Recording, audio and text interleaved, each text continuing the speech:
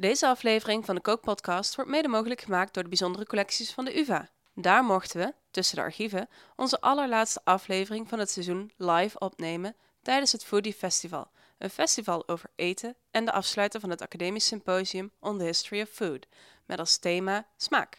De podcast klinkt daarom een tikje anders. Af en toe hoor je onze producer Amanda Brouwers een vraag stellen op de achtergrond. En we hebben wat input van ons publiek gekregen. Voor ons was het erg leuk om te doen en hopelijk is het voor jullie ook erg leuk om te luisteren. Veel plezier met het luisteren naar de podcast over marsepein. We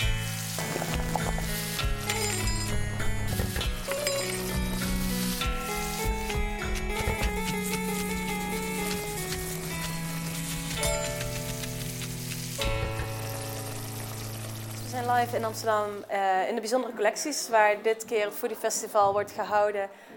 Overal zijn voedselgerelateerde programma's bezig en wij mogen live onze podcast opnemen. Dat hangt samen met het symposium dat gisteren en vanochtend was, maar nu is het lekker publiekelijk. Iedereen kan komen, kijken, luisteren, proeven. En het symposium ging over historisch koken en historische kookboeken? Heel algemeen, het ging over food and history. Dus vanuit alle hoeken kwamen historici en aan historisch gerelateerde onderzoekers. Want hier zijn ook heel veel historische kookboeken te vinden, toch? Ja, in de bijzondere collecties hebben ze een afdeling gastronomische bibliotheek. Dus iedereen die gek is op kookboeken, niet alleen oude kookboeken, maar ook redelijk moderne kookboeken, die liggen bovenop geslagen. En daar mag je, als je een biepasje hebt, gebruik van maken. Oké. En we hebben ook weer een gastkok meegenomen. Tamara, misschien kan je jezelf even voorstellen. En dan ook even in de camera. Ja. Dag camera, dag iedereen op Twitter. Ik ben Tamara Vojtechovska, een ingewikkelde achternaam. Ik ben student voedselgeschiedenis, master in Leiden. En ik ben daar aan het proberen om mijn masterscriptie af te ronden. Daarvoor was ik kok, dus ik kom vanuit de praktische kant. Maar als historicus heb ik me eigenlijk niet zozeer bezig gehouden met de praktische kant van koken. Dus Maar dat gaat vandaag gaat het anders worden.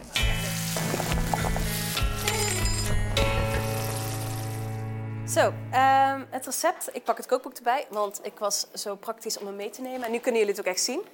Dit is het kookboek. Het is een herdruk van een handschrift uit de 17e eeuw. Het ligt in Brussel, in de Koning Albert Bibliotheek. En ik heb gekozen voor een marsepeinrecept, omdat vroeger heel veel amandel werd gebruikt in verschillende recepten als ingrediënt. In de vroegmoderne tijd? In de vroegmoderne tijd, sorry. Ja, na de middeleeuwen, maar in de middeleeuwen ook al. Maar ik vind de vroegmoderne tijd na 1500 interessanter. Dus ik heb het volgende recept voor de podcast geselecteerd. En ik lees hem even voor. Ik ken hem niet uit mijn hoofd. Het is een heel ingewikkeld recept. Het is een heel lang recept, dus bear with me. Hoe dat men marsepein maken zal. Neemt schoongemaakte zoete amandelen, wel klein tot moes gestoten, een halve pond, een pond wit suiker, klein gestoten, rozenwater zoveel als nodig is, mengelt het tezamen tot een deeg, rol het geheel plat, op ostien zo groot en rond als gij begeert en bak ze in een hete oven. Sommigen nemen tegen een pond suiker 4 ons amandelen, sommigen meer, sommigen minder, naar elk dat blieft. Maar wat wij gaan doen is marsepein maken op basis van alleen maar amandelen en gestoten suiker, dus dat kennen wij tegenwoordig als poedersuiker, rozenwater en water. en water. Het vierde ingrediënt. Ja. We kwamen er net achter. Het idee is dat de droge ingrediënten, die meng je eerst. En dan moet je er vocht bij toevoegen tot het een massa wordt of een pasta. Ja. En als je dat alleen maar met rozenwater doet, dan wordt het dus wel heel alsof je een zeepje aan het eten bent. Ja. Dus we gaan beginnen met... lengen hem aan. Ja, we lengen hem aan. En we gaan beginnen met stap 1. Stap 1. Meng de poedersuiker en het amandelmeel. De kok de kok gaat het mengen. De kok heeft ondertussen nog wel een vraag. Want jij zei net, rol het uit op ostien of iets dergelijks. Ja, dat Wat klopt. is dat precies? Nou, ik had er ook nooit van gehoord. Het eerste waar je aan denkt bij ostien is hosties. In ieder geval, als je een beetje een Rooms-Katholieke achtergrond hebt. Ja. Dat is de voorloper van ons bakpapier. Het was een soort van broodpapje dat je uitsmeerde. Dat bakte je af. En dan had je een velletje, zoals wij nu snoeppapier kennen. En daar kon je op bakken in de oven. En je moet je een beetje indenken dat een oven niet zo'n mooie elektrische oven is met een tray of een plaat. En dat je dus eigenlijk een vieze ondergrond kon hebben. En door het gebruik van bakpapier of ouwels of osties kon je dus mooi je marsepein en andere, laten we zeggen, zoetigheden die je afbakte, schoon uit de oven halen. Hoeveelheid suiker? Wat ik heb geëxperimenteerd is evenveel suiker als evenveel amandelmeel. Ja. Kan je zeggen, wat heel mooi in het receptstuk staat, neem iets meer, neem iets minder naar je eigen smaak. Ja. En dat komen we steeds terug in onze podcast. Dus net was hij misschien een beetje zoet, of niet. Dus nu gaan we op het oog kijken of we hem iets minder zoet kunnen krijgen. Dus maar het gaat altijd wel over een grote hoeveelheid. Er gaat meer suiker in dan je zou verwachten, inderdaad. Stap 2 is het toevoegen van het rozenwater naar smaak. En leng het eventueel aan met wat water tot je een kneedbaar maar stevig papje hebt. Ondertussen vertellen wij je wat meer over de herkomst van de amandel. Nou, binnen de archeologie vinden we eigenlijk de amandel nooit terug, want dat is gewoon zacht en dat eet je, dat verteer je. We vinden de schalen heel soms terug. En het aparte is dat het in zoveel kookboeken wordt genoemd, dat ik me afvroeg van ja, hoe kan dat dan? Dat we het niet terugvinden terwijl het zoveel voorkwam. Dus een verklaring is dus dat ze de schalen misschien verbranden. Wat ook kan, wat logischer is dat het ergens gewoon gedopt werd en dan kant-en-klaar bij de apotheker of de kruidenier verhandeld werd. Ja.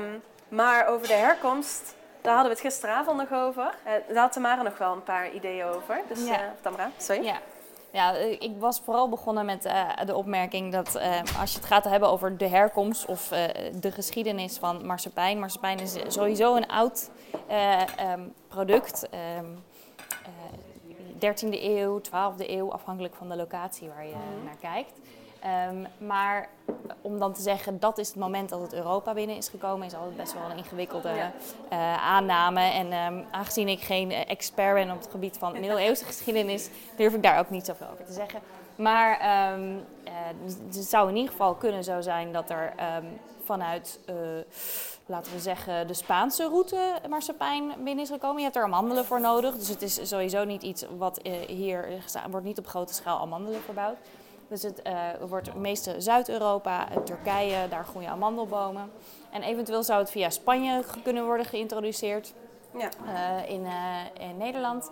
En misschien de andere optie is dat het vanuit Venetië met de Hanze-route, dus Hanze-steden, bijvoorbeeld Lübeck staat bekend als een marsepeinstad.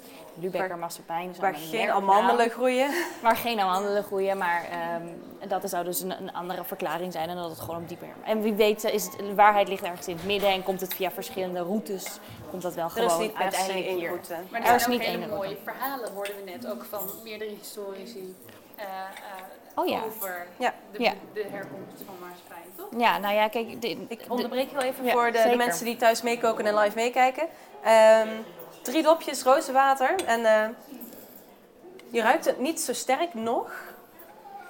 Even het publiek laten ruiken. Ja. Rozenwater, te veel, te weinig, meer bij. Ik denk dat het genoeg is. Ja, dat denk ik ook. Misschien ben ik al zo vol van de rozenwater dat ik niet meer opvalt. Een rozenwaterliefhebber. Ja. Nou, laten we hem dan eerst zo proberen. Ja, oké. Dan gooi ik er nu gewoon nog wat water bij, want zoals je kunt zien is het nog... Ja. Het is natter, maar het is toch niet een papje? Of een papje, het is toch geen pasta? Je kunt hem nog niet kneden. Nee, precies. Dus we gaan je er nu gewoon rustig, niet te veel geduld, water bij gooien. Dus stap 1, meng je droge ingrediënten, je suiker en je amandelmeel. Verhouding ongeveer 1 staat tot 1, tenzij je het zoet wil hebben, doe je wat meer.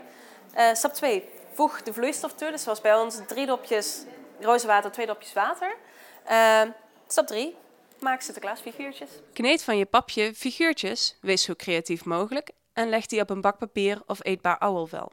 Zo kun je ze al eten of je doet ze net als wij nog even in de oven. Alleen zijn we nog niet zo ver. Wij zijn nog druk bezig met het bediscussiëren waar marsepein nou eigenlijk vandaan komt. Als je het over herkomst hebt, dan kom je bij marsepein natuurlijk wel al uit van waar komt dan het woord vandaan. En dan kan je daar meestal wel iets van herkomst aan afleiden.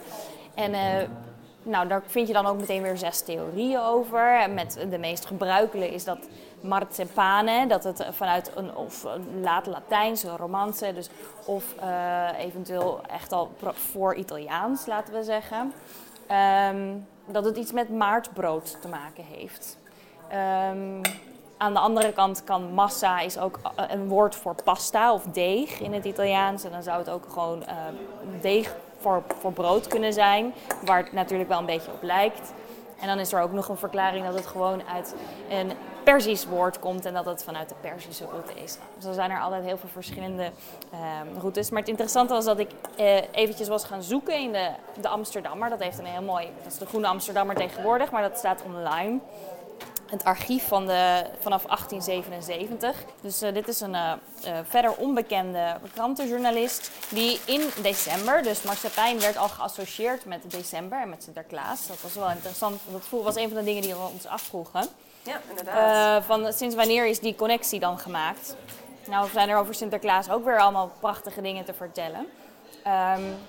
Maar marsepein is het onderwerp dit keer. Eigenlijk was mijn hypothese dat ik dacht, waarschijnlijk is marsepein snoepgoed en de combinatie met Sinterklaas, dat lijkt me iets van dat meestal hebben patissiers nogal, of producenten van eten, hebben best wel een hand in het koppelen van producten en feestdagen bijvoorbeeld. Ja. Dus ja, Albert Heijn is tegenwoordig onze groot grossier van het Sinterklaasgevoel natuurlijk. Mm-hmm. Dus ik dacht dat het misschien iets te maken zou hebben met de Consumer Revolution. Ja. Ja. Vooral reclame, visuele reclames aan het einde van de 19e eeuw. Maar dus in de eerste groene die online staat, 1877, wordt de connectie al gelegd. Dus decemberfeesten, marsepein horen dan al bij elkaar. En ik kwam van een groene van 2 jaar later, kwam ik een leuk receptje of een stukje tegen. 5 december is dit uitgegeven. De journalist wordt verder niet genoemd en het komt onder het kopje allerlei. Dat is een beetje wat er in de Amsterdam maar zo altijd komt. Allerlei, en dan is er een kopje Sint-Nicolaas, een marsepein, ullevellen, pralines en chocolade. Dus een mooie opsomming van verschillende zoetigheden die je rondom Sint-Nicolaas kan vinden. En deze auteur die begint eerst met vertellen dat Sint-Nicolaas zelf helemaal niet zo'n vrije vent was. En dat het maar raar is dat hij tegenwoordig met allerlei zoetigheden wordt geassocieerd. En vervolgens gaat hij dus eventjes uitleggen wat de geschiedenis van marsepein is. Nou heb ik net verteld dat historici tegenwoordig dat niet zo snel zullen zeggen. Die zullen altijd zeggen, er zitten allemaal verschillende kanten aan, zoiets. Nou, in de 19e eeuw hadden ze daar niet zo'n last van.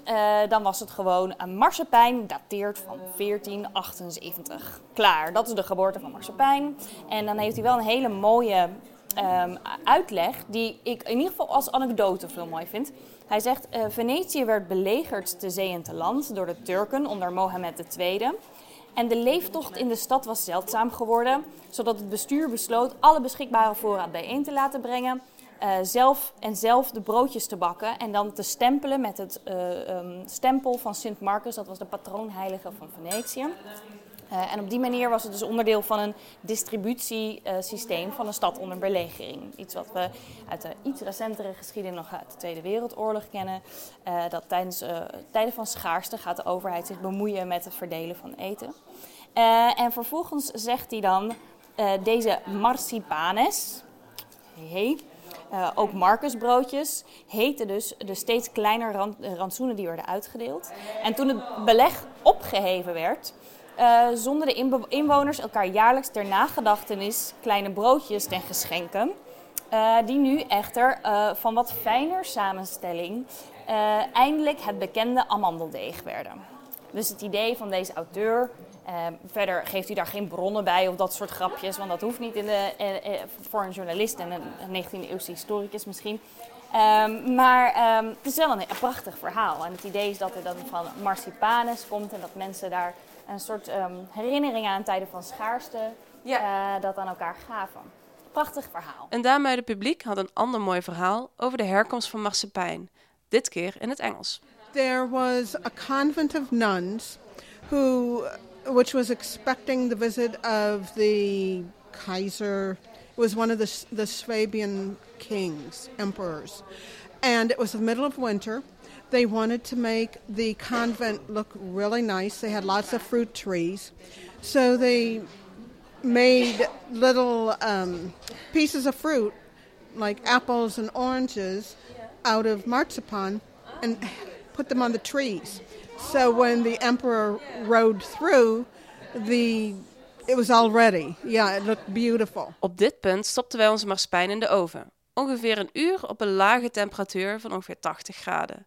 De marsepein hoeft niet lichtbruin te kleuren zoals bij koekjes. Het bakken is eigenlijk bedoeld om de marsepein wat te laten drogen. En na een uurtje kun je gaan proeven. Wij vroegen ons publiek naar het verschil tussen de rauwe en de gebakken marsepein. Nou, deze rauwe die smaakt wel redelijk sterk naar bloesem die jullie erbij hebben gevoegd. Maar hij is niet super zoet, dus dat is wel heel erg fijn. En die gebakkene die is iets grover van smaak bijna.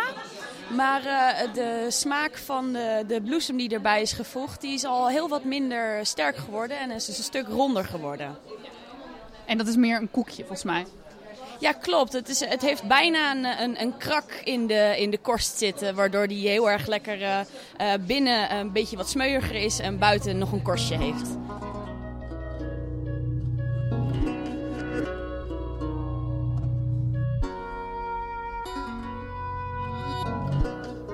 Merit, je hoorde mij op de achtergrond van de podcast al, maar als producer kom ik ook even mee helpen afsluiten.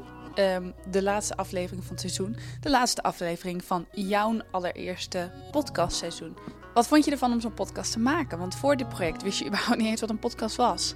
Ja, dat klopt. Ik moest het uitgelegd krijgen toen je me vroeg om mee te werken. En ik moet zeggen, ik vind het echt enorm leuk. En het is voor mij ook ideaal om over mijn onderzoek en over historische recepten te kunnen praten. En de mensen luisteren daar ook wel graag naar. Dus ja, ik vind het gewoon heel erg leuk. Kun je al iets zeggen over komend seizoen? Komt er überhaupt een volgend seizoen? Jazeker. We gaan in het nieuwe jaar met nieuwe recepten aan de slag. Nieuwe gastkoks. We hebben er al een paar op het oog. En wat mij betreft volgen er nog heel wat historische recepten en historische podcasts. Maar even voor de duidelijkheid, we nemen wel even een pauze. Ja, dat klopt. We gaan even bij elkaar zitten, koppen erbij en dan even een nieuw seizoen en een nieuwe planning maken. Ik heb in ieder geval zin in seizoen 2. Hopelijk luisteren jullie dan ook weer. Alvast een fijne jaarwisseling en tot dan.